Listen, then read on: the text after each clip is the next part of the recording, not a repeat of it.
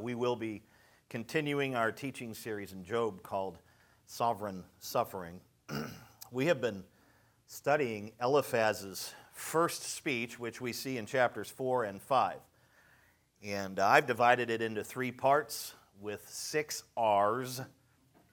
In part 1, we looked at Eliphaz's rebuke, his reasoning, and his revelation. In part 2, we looked at more of Eliphaz's reasoning, and we also looked at his recommendation.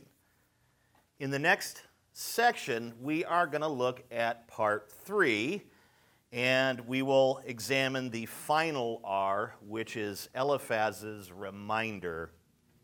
Now, this section takes a different tack from the usual thrust of the friend's case. Remember, his friends are presenting a case to him.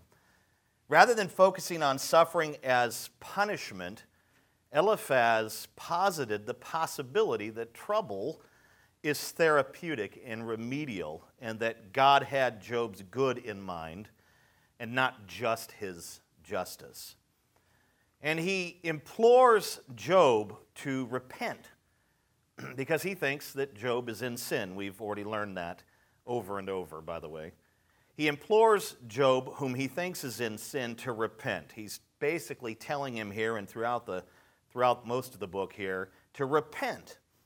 And here the theory is that if Job repents, then this will restore his relationship with God and resume the flow of God's blessings into his life.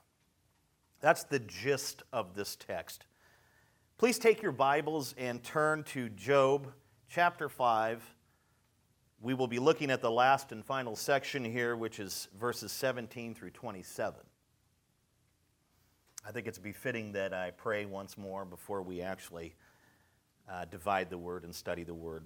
Father, we now come to you humbly and thank you first and foremost for allowing us to sing to you and to read Scripture and to fellowship and do the things that we've been able to do thus far. Thank you for those worshipful components. And now we humble ourselves and ask that you help us comprehend, help us see and understand and hear your word as it is proclaimed from Scripture. And we pray that we wouldn't be mere hearers, but we would also be doers of the word. And so, Father, we submit ourselves to you. We ask for your help, and we ask for it in the name of Jesus. Amen. Well, we can pick up where we left off last Sunday and move to the final R. Number 6, Eliphaz's reminder, and this is captured in the rest of the text, verses 17 through 27, but we'll pick up at verses 17 and 18. I'll go ahead and read it and then give you the commentary of it. This is the next thing that Eliphaz says to Job. He says, "Behold, blessed is the one whom God reproves. Therefore, despise not the discipline of the Almighty." And he says, "For he wounds, but he binds up. He shatters, but his hands heal." We stop there as the rest of his first speech. This is just pure poetry, which makes it a little challenging to understand. But in any case, as I've already mentioned, Eliphaz believed that Job had sinned and that everything that he lost, his wealth, his family, and his health, every bit of impact and suffering and affliction that came into Job's life, Eliphaz believed it was because he had sinned and he was now being disciplined by God. The loss of his wealth, family, and health proved that he was under divine reproof, or we would say correction would be more of a modern-day word for that. And Job thought he was actually under a curse of God in chapter 3, verse 1, where we see him cursing the day of his birth and all that. But Eliphaz here reminds him that the person whom God makes the effort to correct should be considered blessed. That's the reminder here, basically. Those whom God reproves are blessed because the presence of divine correction is an expression of God's loving care for that person. In other words, if God takes the time to reproof someone, a divine correction that shows that God is interested in that person's life, has love for them, and is correcting them for their own good. Now, when my sons were a lot younger, now look at them, they're gigantic, but when my sons were a lot younger, I had to discipline them on occasion. And once in a while, they had to get the belt. And some of you were thinking, child abuse. Well, your child's going to abuse you if you don't spank them once in a while. Let me tell you right now. Might end up in the correctional situation there. Once in a while, you have to give your child the rod. You have to give them that kind of discipline depending on the situation. Now, some parents spank their kids for just looking at them silly. And I think that's ridiculous. But you got to do this. And I had to do it with them once in a while. And the funny thing is that when you do that, you don't have to do it all the time. If you make an impression on the child, if you have to spank your kid every other day, okay, you're failing as a parent. Either you're not spanking them correctly or you're just abusing them. But once in a while, I had to do this with them, and it was for these higher offenses. I would call it like a capital offense, right? In my house, there were like certain things where, we didn't do the timeout thing. That didn't exist when I was growing up. I was born in 1969. A timeout was something that you did on the football field. So there was no sending to the corner. There was no timeout. It was, maybe you would get sent to your room. But with my dad, most of the time, it was a spanking. But these capital offenses in our house could earn you a classic butt whooping. And I had to do this with them from time to time. Not very often, but from time to time. And here's the deal. You may see it differently, but I spanked them from time to time, depending on the offense, because I actually loved them. That's why I did it, because I loved them. I didn't do it because I was mad at them. That's something right there you got to be careful with. Your child could upset you to the point where you get angry and then you discipline them. Well, there's a fine line there. You can't be angry. You can't grab your kid, rip them out of what they're doing, and just start beating on them. That is abusive. But I would do this.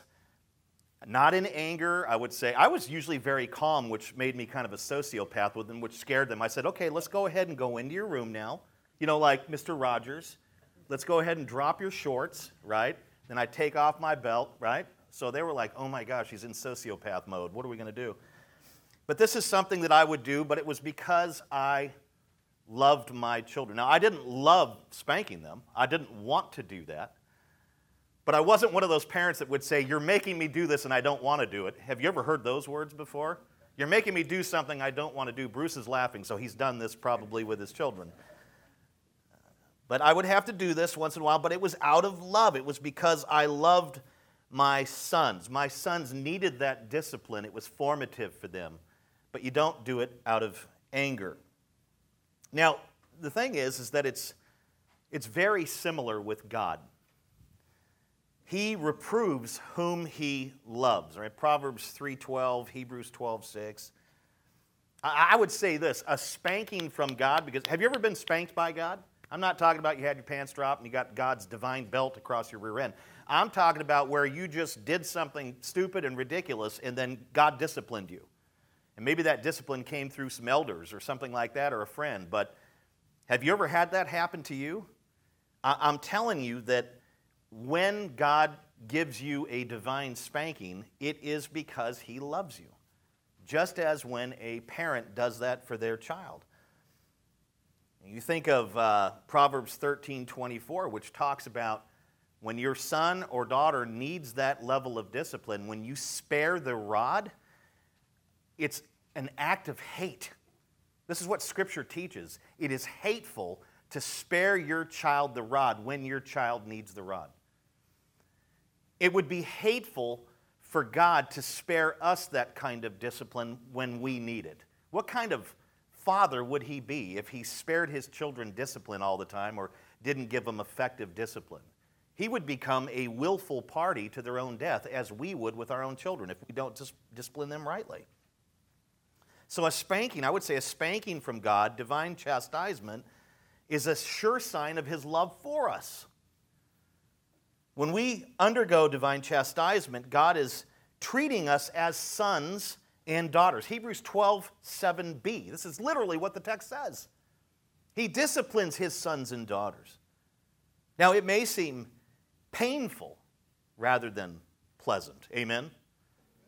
But later it yields the peaceful fruit of righteousness to those who have been trained by it. Hebrews 12:11. Now, according to Eliphaz, Job should be happy with his situation. I mean, you were very wealthy, you've lost all your wealth, you've lost 10 children in a single blast of wind that tumbled the house in on them. You've lost your health. I mean, the guy's a bloody, pussy, boiled mess. He's a real mess here. But yet Eliphaz is telling him, Job, yeah, I know you look bad and I know you feel bad, but you ought to be happy with your situation because divine chastisement is an expression of God's love toward you. And Eliphaz's theory here is that this divine chastisement will eventually put Job in right standing with God. Therefore, he should rejoice in these tragedies that have befell him because God will use all this stuff to restore their broken relationship. Verse 18 sounds a bit like Isaiah chapter 30, verse 26b. The Lord binds up the brokenness of his people, and he heals the wounds inflicted by his blow. Now, since God wounds but binds up and shatters but heals, Job should not despise the discipline of the Almighty. This is what Eliphaz tells him. This proverb-like truth is entirely true, but it is completely misapplied here. Job was not under divine discipline. He was not being chastened by his heavenly Father. He was not being reproved by God because of his sin. We know this. He was blameless. He was upright. He feared God. He shunned evil, which means that he was not walking in unrepentant sin. So what Eliphaz is saying to Job is entirely true, but it doesn't apply to Job at this juncture because Job is blameless and upright.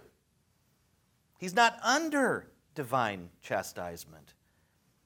Job was in right standing with God. You see, Eliphaz wants him to get back into the right standing with God so that their relationship can flourish and God's blessings can flow to him. But what Eliphaz didn't understand is that Job was in right standing with God when these tragedies, when this suffering happened. He was perfectly right with God. He was blameless. He couldn't be blamed by God for sin. He couldn't be blamed by anyone else for sin. When his calamity struck, he was walking in righteousness. It was his righteousness that inspired divine testing, that brought about Satan's attacks, not his unrighteousness. You see, Eliphaz had it completely backwards. He had misjudged his dear friend who was suffering exponentially. Eliphaz thinks that, man, you're being chastened because of your sin, but Job was a righteous, blameless, upright man. And so the truth of these verses of 17 and 18 are entirely true. God does do this for his children. But this is misapplied here, misappropriated. This was not the time, this was not a time in Job's life where this actually applied. He was not under this chastisement. In verses 19 through 26, Eliphaz describes what will actually happen if and when Job repents. He literally gives Job a list of things that will happen. Look, brother, if you just, I know you're suffering, I know you're hurting, I know you look terrible, man, I can't even look at you, you're gross. I know you're in a bad way, but if you would just repent of whatever hidden sin you have, because I know you have sin, because you wouldn't be going through these things. God would not do this to you if you didn't have sin. If you would just repent of your sin, here is what will happen for you. He literally gives him a list. I think there's probably about 11 things here or so. And we'll look at them. We'll begin with A. Here's the first promise from Eliphaz to Job. Job will experience total deliverance. We see this in verse 19. Eliphaz tells Job, he will deliver you from 6 troubles. In 7, no evil shall touch you. Okay, so this particular text is to be taken poetically, not literally. 6 troubles basically means many troubles. When many troubles come into your life, Job, God is going to deliver you from them. This is precisely what he's saying. And then the number 7, the culminating number here, it indicates perfection or completion and appears to underscore the fact that God will deliver Job from every type of trouble. If the Sabaeans create trouble for Job again like they did originally, right? God will deliver him from the Sabaeans. If the Chaldeans, another people group who attacked Job's estate and people and everything else, if the Chaldeans create trouble for Job, Eliphaz is saying, look, if you repent, God will deliver you from the Chaldeans. If the weather creates trouble for Job, which it did, right? A wind came in and blew the house down, killed his kids. If the weather creates trouble, Job, God will deliver you from the weather. This is an amazing promise. It'd be really good if you lived over in Tornado Alley. If a virus or deadly bacteria, COVID, creates trouble for Job, God will deliver you from that. He does have a deadly virus right now, does he not? He's got boils all over his body. He's infected. He's got wounds. He's got scars. He's in bad shape. He's got a type of leprosy. God will deliver you from that too, Job. Eliphaz tells Job that he will be delivered from every type of trouble, and no evil shall touch him if he will repent. If he will repent. And we do see this principal truth in Psalm 34, verse 19. It was Psalm 34 that I had Bruce read earlier. It says, many are the afflictions of the righteous, but the Lord delivers him out of them all. So we see this as a principal truth in other Scripture. That's the first thing. B, Job will not die from famine or war. Verse 20. Eliphaz tells him in his list, in famine, God will redeem you from death, and in war, he will deliver you from the power of the sword. Now, this region that they lived in, Edom, or basically the Middle East, it gets rain only during certain months of the year. Still today. And it is reasonably dry throughout most of the year. This is a desert region. So, famines were very common, and the threat of death by starvation was very real. People died of starvation because of famines all the time in this region. The warmongering nomads like the Sabaeans and Chaldeans were also a major threat as they moved throughout Edom looking for people to victimize. The threat of death by the power of the sword was very real as well. By sword is the Old Testament's way of speaking of a violent death, usually in battle. A soldier might be killed by javelin, arrow, or fire, but sword covers all of those categories. It is the opposite of a peaceful death at the end of a long life. Eliphaz tells Job that he will not die by famine, he will not die by sword, the two major killers of people in his day. He will not die by either of them if he will simply repent. He's saying God will not allow you to succumb to famine, to succumb to the sword, if you will repent. He will shield you. He will protect you from the Sabaeans. He will protect you from the Chaldeans. He will protect you from drought. He will protect you from starvation. These are meaningful promises in Job's day. To us, they probably don't mean much. I mean, we go to the grocery store, we got all we need. You go to the gun store, you really can't get all you need there because everything's sold out. But for the most part, you can protect yourself and you can buy food and stuff. So these promises aren't all that meaningful to us. But let me tell you something. To Job, they were very meaningful. These were real threats. And we see this principle in Psalm 33, verse 18 to 19. In fact, we see most of these things that we're going over here today, we see in the Psalms. That text says, "Behold, the eye of the Lord is on those who fear him, on those who hope in his steadfast love, that he may deliver their soul from death and keep them alive in famine." There's where it's represented. C, Job will escape the accusations of others. Verse 21a. "You shall be hidden from the lash of the tongue." Job's calamity had raised much suspicion among his neighbors and peers. People thought he had brought these things on himself, and now he was getting what he deserved. Even his close friends accused him of this. Eliphaz tells Job that he will escape the accusations of others if he will repent. Now, maybe this promise isn't all that meaningful to us. Maybe it is, but to Job it meant a lot. Back in Job's day, the reputation of a person was foremost. It was huge. If you had a poor reputation, you couldn't do much. And if people slandered you and helped to paint a negative picture of you, it had a cultural impact on you. The accusations are like darts. And I don't know about you, but I don't like having accusations hurled against me. All right? Do you like that? I don't like the way it feels. But let me tell you, this was super meaningful in Job's day, this promise.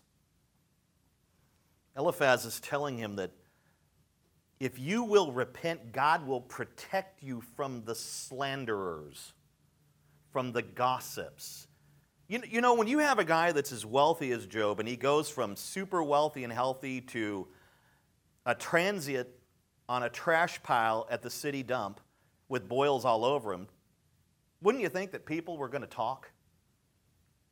Wouldn't you think that people would say, what on earth happened to that guy? What did he do to tick off God? People were chattering about him. People were accusing him of sin because his life wouldn't look like that if he hadn't been in sin. This deliverance from the lash of the tongue, we see this principle in Psalm 31, verse 20. "In the cover of your presence you hide them from the plots of men. You store them in your shelter from the strife of tongues." D, Job will not fear calamity. 21b, we see it in verse 21b. Continuing, he says, "and shall not fear destruction when it comes." Job was not a fearful man before calamity befell his life, basically destroyed his life. He was not a fearful man prior to that. He was, however, periodically anxious about things like his wealth, about his family, about his health, like all people. Right? Any of us, if any of us were to stand up and say, "I never worry about anything," you would be a liar. We all worry about things at times. It doesn't mean that we walk in persistent or consistent fear, but sometimes we have anxieties and sometimes we have worries. I mean, if you're going to go into pastoral ministry, just be prepared to have anxiety and anxiousness because you will worry about your people constantly. When you look out and see a room that's missing a lot of people and you know they should be here, maybe some are sick and they can't be, it worries you. Why are they not here? You're constantly battling anxiousness and concerns because God has appointed you to be an under-shepherd to people. And so in pastoral ministry, this is something that I wrestle with all the time. I would not call myself fearful. I wouldn't call myself overly courageous either. I mean, those who are closest to me would say he's kind of a sissy-la-la sometimes. But Job was not a fearful man before calamity struck, but he did worry from time to time, just like we all do. But sadly, he became fearful after losing everything. You know, sometimes losses and deep losses will create and generate fear in us because we will spend time after that worrying and being fearful over more losses. If If we have gone through, which I think is probably one of the most terrible trials in life, and that is to lose a child, and you have other children, you will be fearful of losing your other children. This is natural. And I believe, without a doubt, Job became fearful after all those losses. He feared that more calamity would come. He feared that he might lose his wife. I mean, this is conjecture, but I think we can find it in the text with his worry. But I'm fairly certain that after losing all his kids and everything else, I'm pretty sure he thought maybe at times, maybe I could lose my wife. And if you go back and read at the end of chapter 1, you might think that that would have been a blessing because he was telling him to curse God and die. But that was a momentary lapse of biblical reason for her. She had lost all her children. We say stupid things when we are hurt like that. I have no doubt that at times he thought, man, if I lose my wife. And in some ways, he had lost her. She was probably back at the estate. I don't think she was on the ash heap with him. But he probably worried about that. He feared that his affliction, that his emotional, spiritual, physical pain would not end. I know that he feared this. If you've had any sort of serious pain for any length of time, you might fear that it's not going to go away. You might say things like, is this how I'm going to have to spend the rest of my days? I don't know if I can endure this pain. It happens. I know that he feared, no doubt, reading the whole book, I know that he feared that God would not tell him why he suffered, why he lost everything. That was probably the biggest thing that he feared of all. He wanted answers from God. For crying out loud, in the last section, Eliphaz told him, take your case to God. From that point forward, that's all Job does. Why? And he feared that he would never get an answer. And guess what? He never got an answer. God simply gives him an answer. I'm God and you're not. I know one thing that he feared without a doubt. He feared that his three pals, Eliphaz, Bildad, and Zophar, would not stop talking. Will they? I am so fearful, God, that they won't shut up. No doubt he feared that. I fear that for him if you read the letter. And Eliphaz promises deliverance from every type of trouble. Every type of trouble. If Job repents, so what? There would be no reason for him to fear calamity. No reason for him to fear destruction when it comes. Why? Because God's just going to deliver him from all those things. So you don't have to be fearful. You don't have to be trepidatious. You don't have to be anxious. God's going to take you through all of it. Don't worry about it. He'll bring you through it. That's what Eliphaz is promising. And we do see this principle in another psalm, Psalm 31, verse 21 and 22. Blessed be the Lord, for he has wondrously shown his steadfast love to me when I was in a besieged city, a city under attack. He says, I had said in my alarm, I am cut off from your sight, Lord. But you heard the voice of my pleas for mercy when I cried to you for help. What a beautiful psalm. The idea that this guy is in a city that's under attack and he's terrified and fearful that he's going to die in the attack and in the besiegement of this city. And he cries out to God for mercy and deliverance from that war that's happening in that city. And God hears his pleas and delivers him. Delivers him from the fear of that calamity. That's the principle there. E, Job will chuckle at calamity. When's the last time you heard that word? Only chuckleheads use it. Verse 22a. Eliphaz says, at destruction and famine you shall laugh. Isn't that great? Ha, ha, ha, ha. Ha. Yeah, I don't generally laugh at those things. Now, the opposite of fearing is what? Laughing. And that would be the response to destruction and famine from those delivered by their God. They will just laugh and scoff at it because they know God will deliver them from it. Or they'll laugh as God is delivering them from it. Now, for those living on the border between the desert and farmlands, these two threats were frequent and real. Destruction could come from thieving bands of Sabaeans and Chaldeans. We've already seen that in the text. Famine could come as a result of a year of sparse rains. So the idea here is that there's a specific destruction that Eliphaz has in mind, and it's two bits of destruction that have already impacted Job because of where he lives in Edom. Raiding bands of Chaldeans and Sabaeans, famine, these sorts of things. You know what, Job? If you will just repent of your sin, get back in right standing with God, when the Sabaeans come, you will laugh at them. Ha ha! Hi, Sabaeans! You're not going to be able to touch my cows this time, or whatever. I would think that arrows would start flying as soon as he mocked them like that. Eliphaz tells him, you're just going to chuckle whenever calamity comes, no matter what kind of calamity it is. If it's drought or whatever, it's not going to matter. If you just repent, you'll just laugh at these things. Well, Job had been through these things, was going through them in a sense, and he wasn't laughing, was he? No. But that's the promise that's made. F.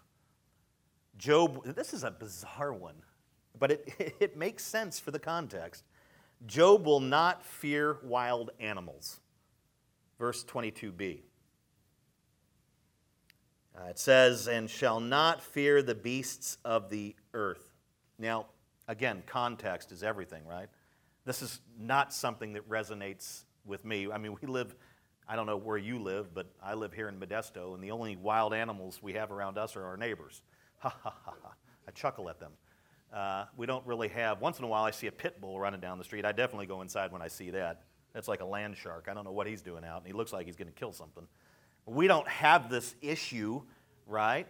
Do you have this issue of fear of wild beasts? Now think about Job's time period. This is probably right before or after the Tower of Babel, shortly after the flood. What I'm telling you is that there may have still been dinosaurs on Earth at this time. Some people say, well, that all the dinosaurs went extinct with the flood. The fossil record seems to vindicate that argument in a sense, but there are dinosaurs mentioned in the book of Job. Leviathan, Behemoth, they're mentioned in chapter 3, verse 8, chapter 40, verse 15, chapter 41, verse 1. Leviathan is described as being too big to catch with a fishhook, too big to nose rope, too big to bind its jaw like a crocodile, too big to play with. It literally says that. Like you can't let your daughter play with it. It literally says that in one of these. I'm like, what the heck? Here's a dinosaur that looks like the biggest crocodile we've ever seen. Honey, I brought it home for you from the mall.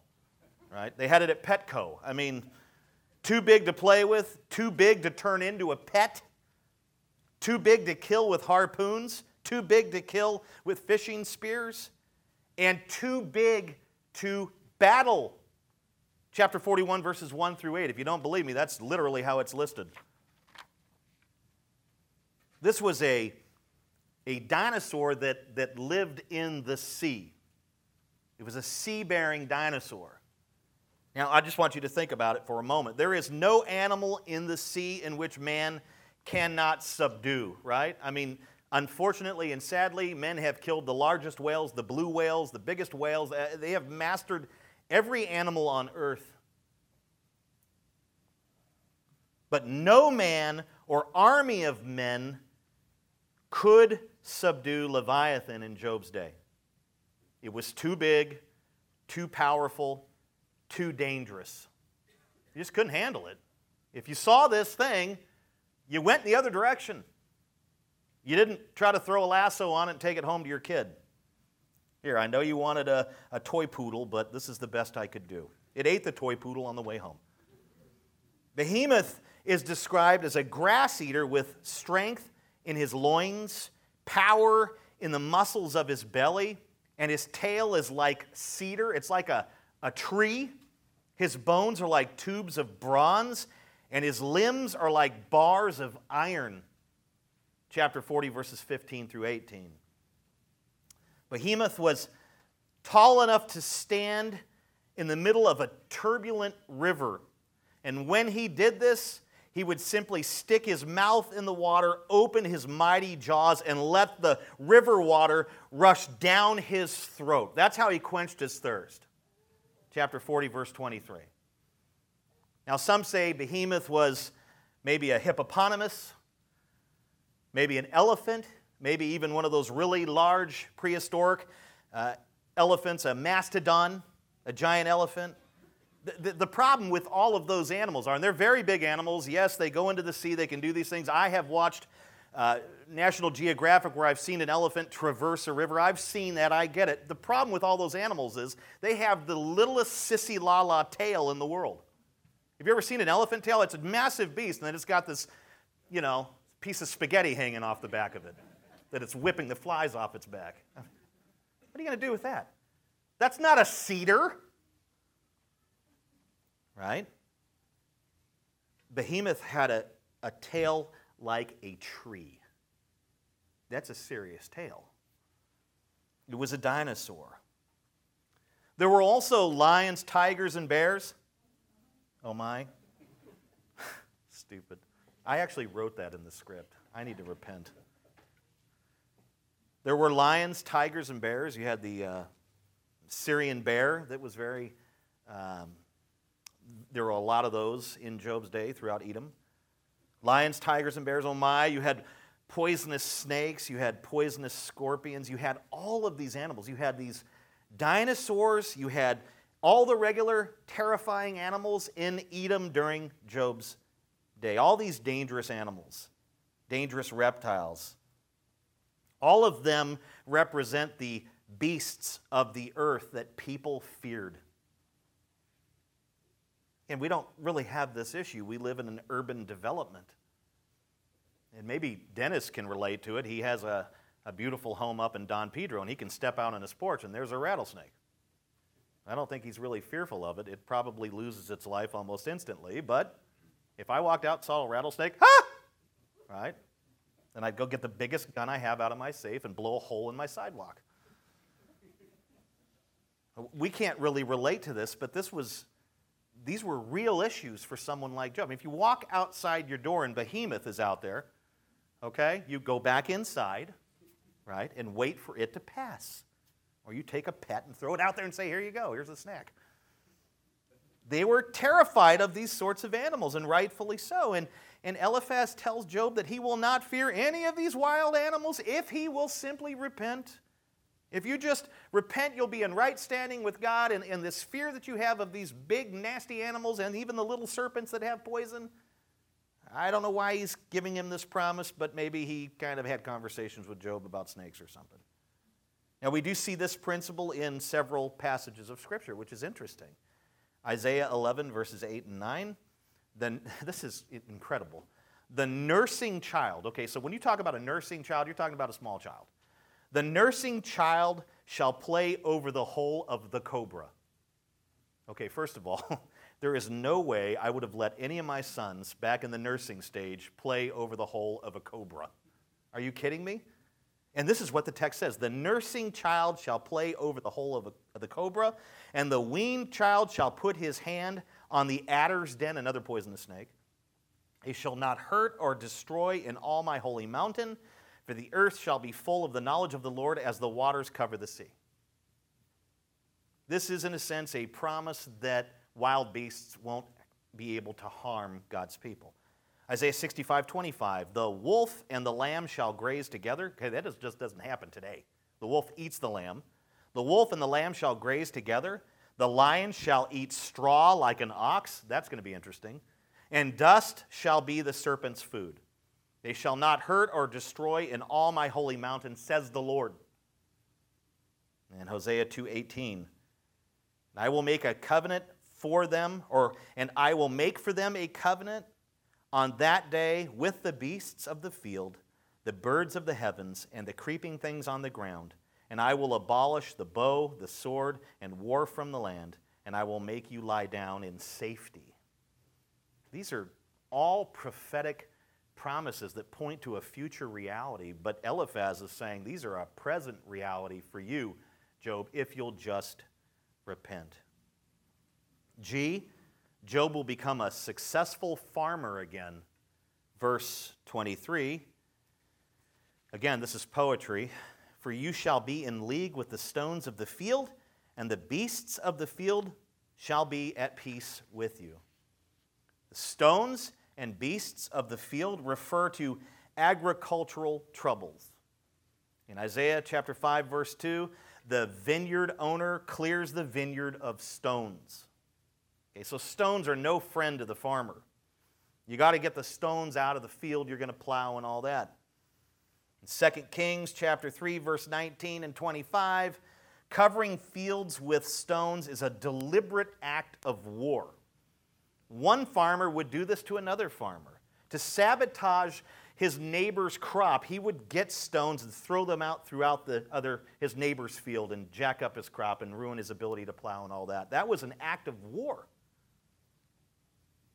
So we can see how stones work with farming. They don't. And then beasts of the field, such as little foxes, ruin the vineyards. Song of Solomon, chapter 2, verse 15. In other words, animals have the ability, beasts of the field have the ability to destroy crops, do they not? Especially insects. So to be in league with the stones is to be at peace with what we loosely call nature. And to be at peace with the beasts of the field is to be at peace with all animals, especially those animals that are used in farming, like sheep, oxen, and female donkeys. Chapter 1, verse 3. Eliphaz tells Job that he will be a successful farmer again if he will repent. Why? Because he will be at peace with God, and he will be then, if he's at peace with God and in a right standing with God, he will therefore be at peace with land and animals. In other words, both will work with him rather than against him. Land and animals, speaking of. We do, however, see this principle in Deuteronomy chapter 30, verse 9. The Lord your God will make you abundantly prosperous in all your work of your hand, in the fruit of your womb, and in the fruit of your cattle, and in the fruit of your ground. For the Lord will again take delight in prospering you. H. Job will have peace. Verse 24a, you shall know that your tent is at peace.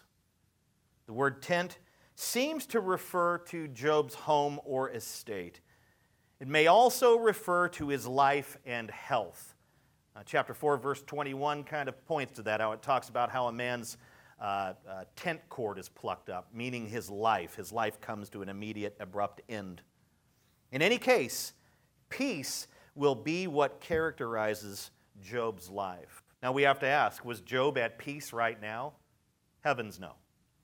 No, peace had fled from him when he lost everything. Now Eliphaz has already described how God will remove every kind of trouble and threat, and this is how Job can have peace at home and in life. If he wants this peace, the peace that he enjoyed before, if he wants it, all he has to do is repent. That's all he has to do. This principle of peace here is repeated in Job 21, verse 9. Their houses are safe from fear, and no rod of God is upon them.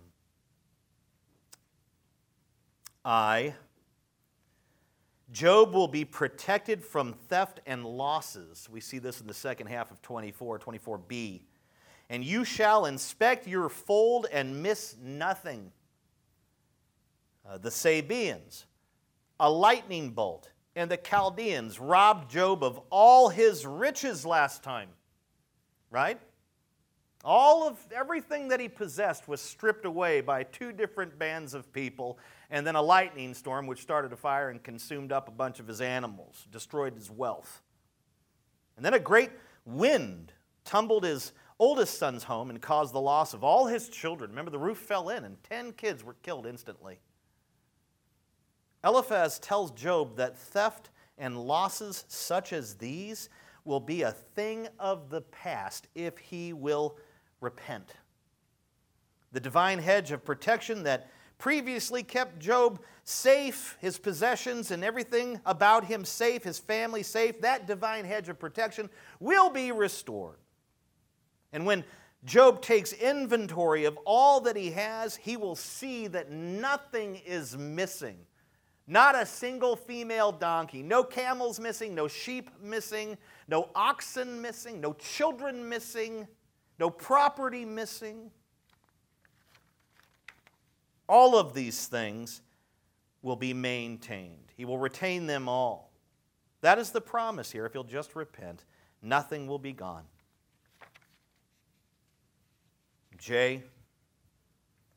Job will have a vast lineage. Verse 25, you shall know also that your offspring shall be many, and your descendants as the grass of the earth. I think that of all these promises that Eliphaz was making to Job, this one was the most painful. This one cut him very, very deeply because it refers to his dead children.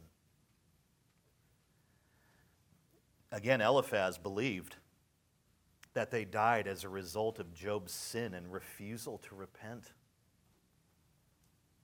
And Eliphaz is basically telling Job that if he will learn from his past mistakes, if he will repent of his sins, this will never happen again. You will never lose your children like that again. In fact, you'll have more children. Not only if you just repent and get right with God, Job, you'll have more children, and your children's children will have children, and you'll have grandchildren and great-grandchildren, and so on and so forth. Your descendants will be as numerous, your progeny as numerous as the grass of the earth. This is what Eliphaz promises. I'm telling you, this was a sword through this poor suffering man. He is telling him that your sin killed your kids, but if you give up your sin, you'll have kids.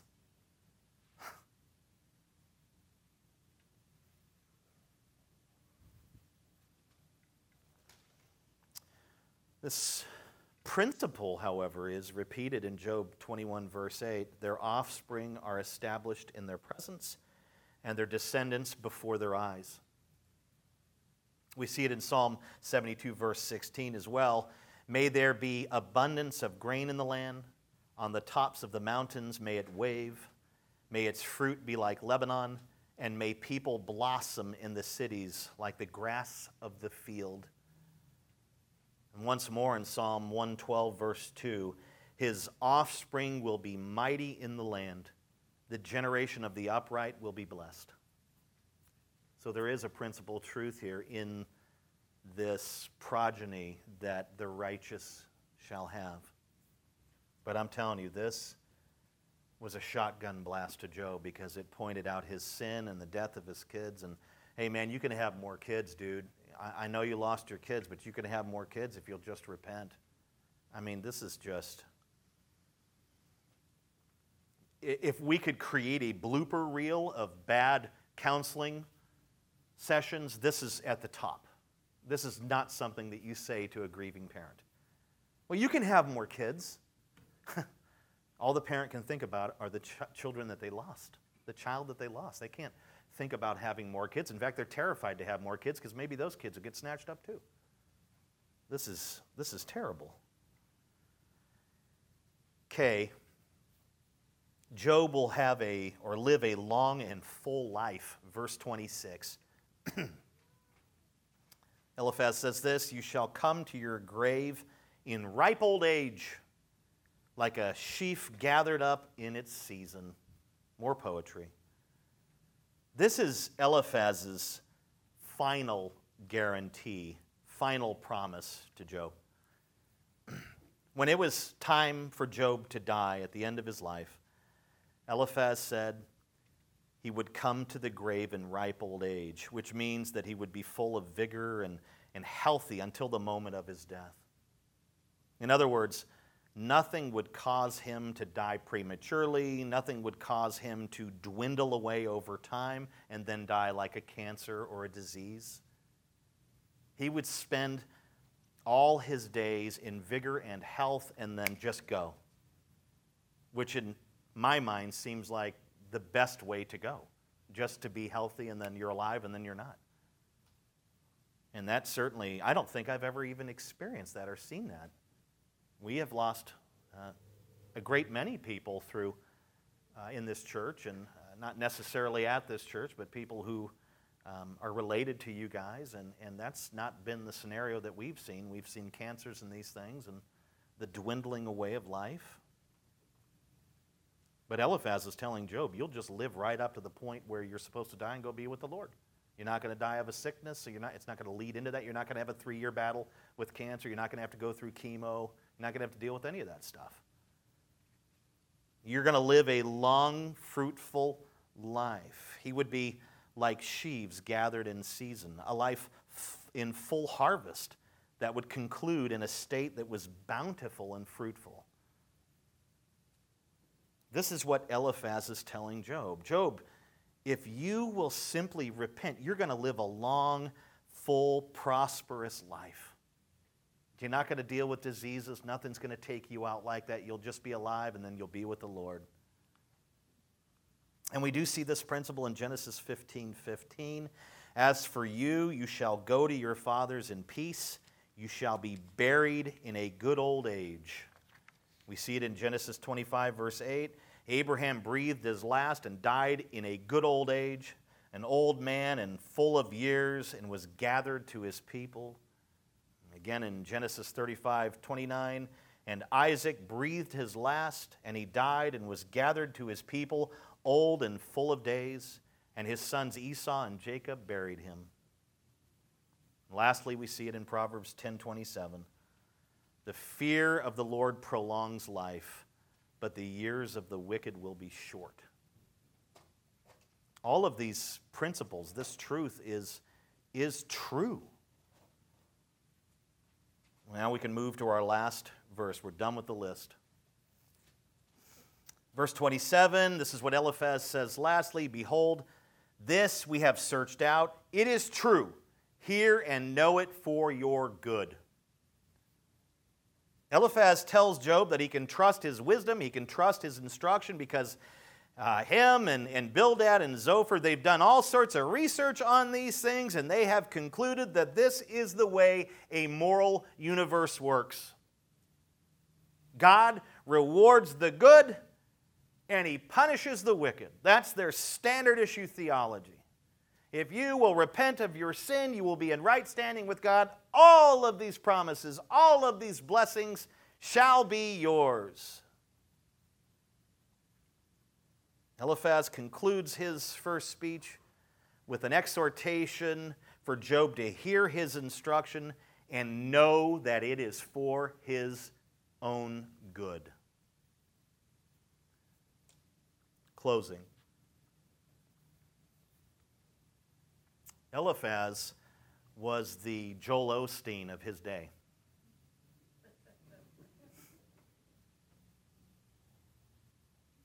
He promised that Job would have his best life now if he would simply get right with God.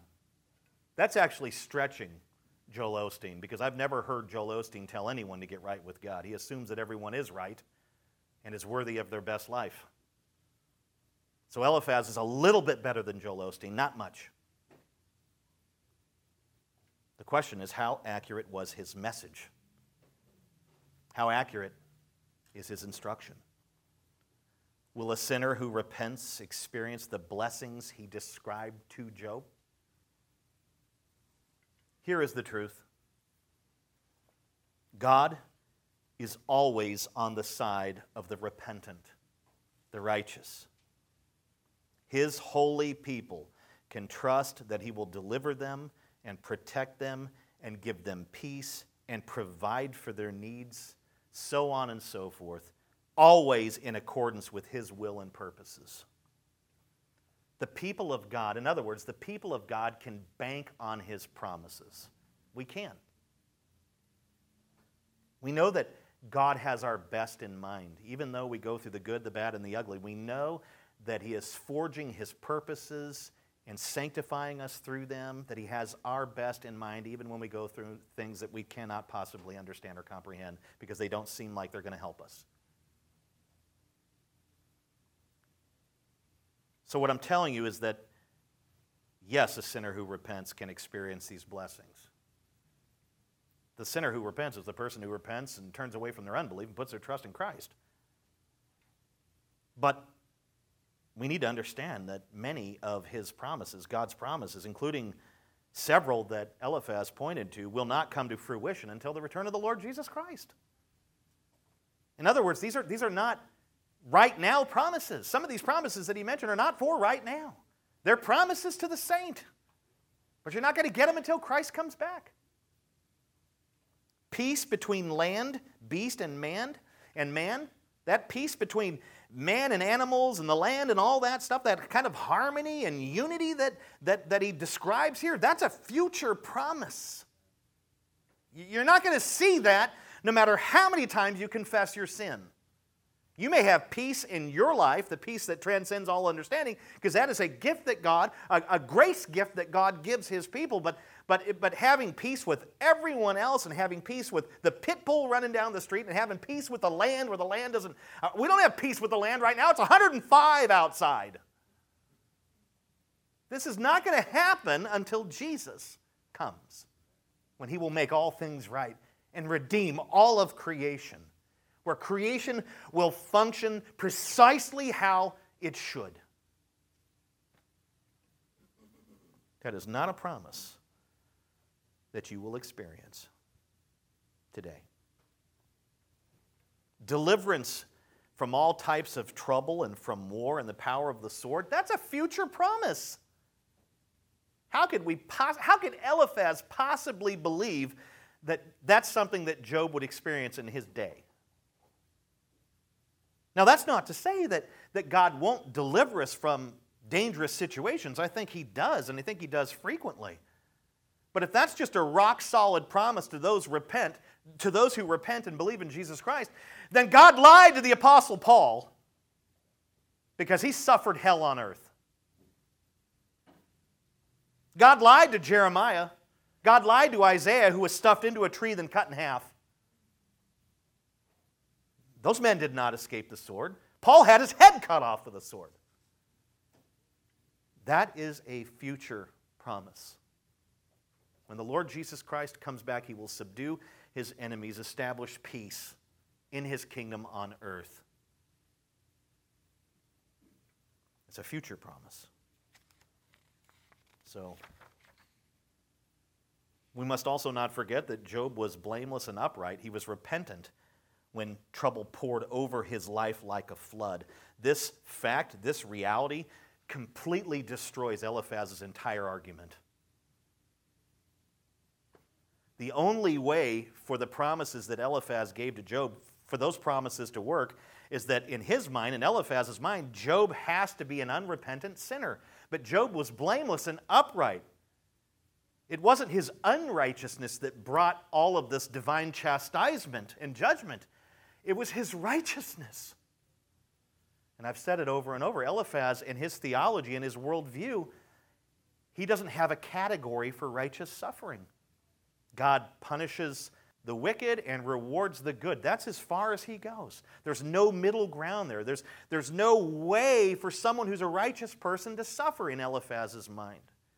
And if that's the case, then what the heck happened to Jesus? The most righteous man to ever live. Killed. Murdered. So, Eliphaz, his entire thing is based on the supposition that Job has to be in sin and unrepentant sin. That's the only way his theology works. It doesn't work if Job is blameless, because then these things couldn't happen to you, Job. You understand? His whole argument is torn down by that fact. A right understanding, or a right standing with God does not guarantee our best life now. Jesus said righteousness will actually invite trouble into our lives. Blessed are those who are persecuted because of righteousness, for theirs is the kingdom of heaven. Matthew 5:10. Let me tell you something right now. the best way to keep trouble out of your life is to stay away from righteousness. Right? Get rid of it. The world will not attack us if we are like everyone else. It won't. It'll leave us alone. It'll celebrate us. It'll worship us. It'll reward us.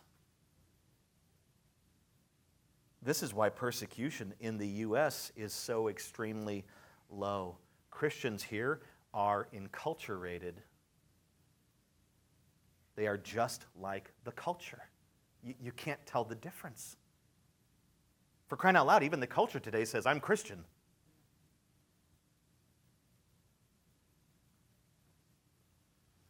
Christians are just like the culture, therefore they don't suffer persecution. They don't suffer these afflictions and these sorts of things.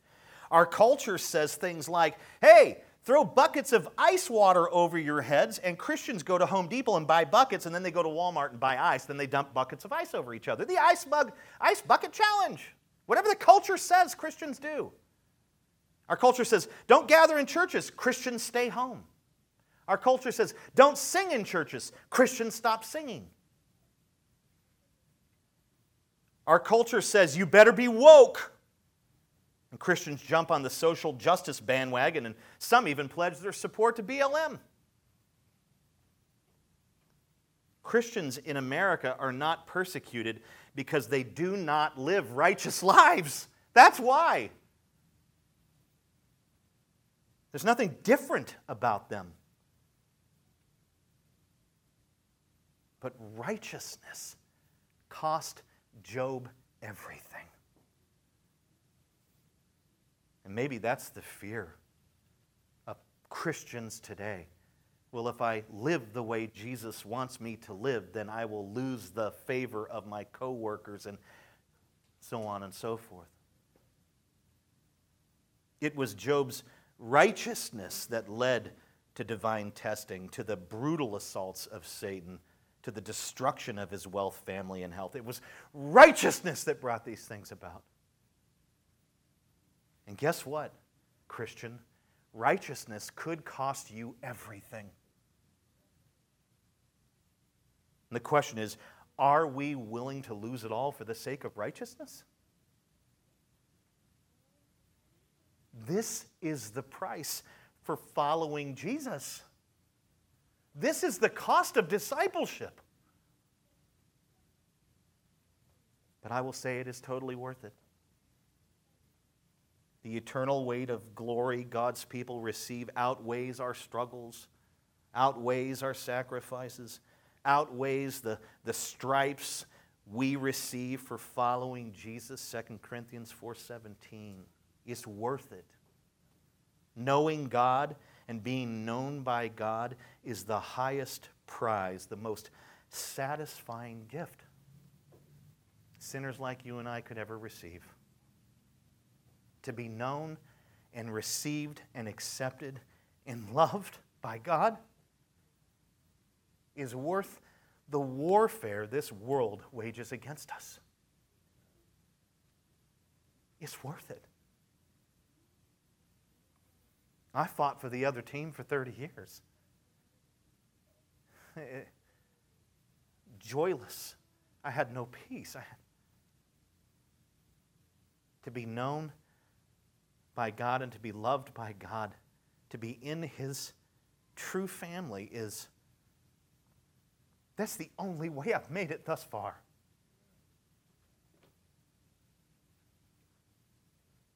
So it's worth it. It's worth it, isn't it? Brothers and sisters, we are not in this thing for our best life now. We are not in it for temporal blessings.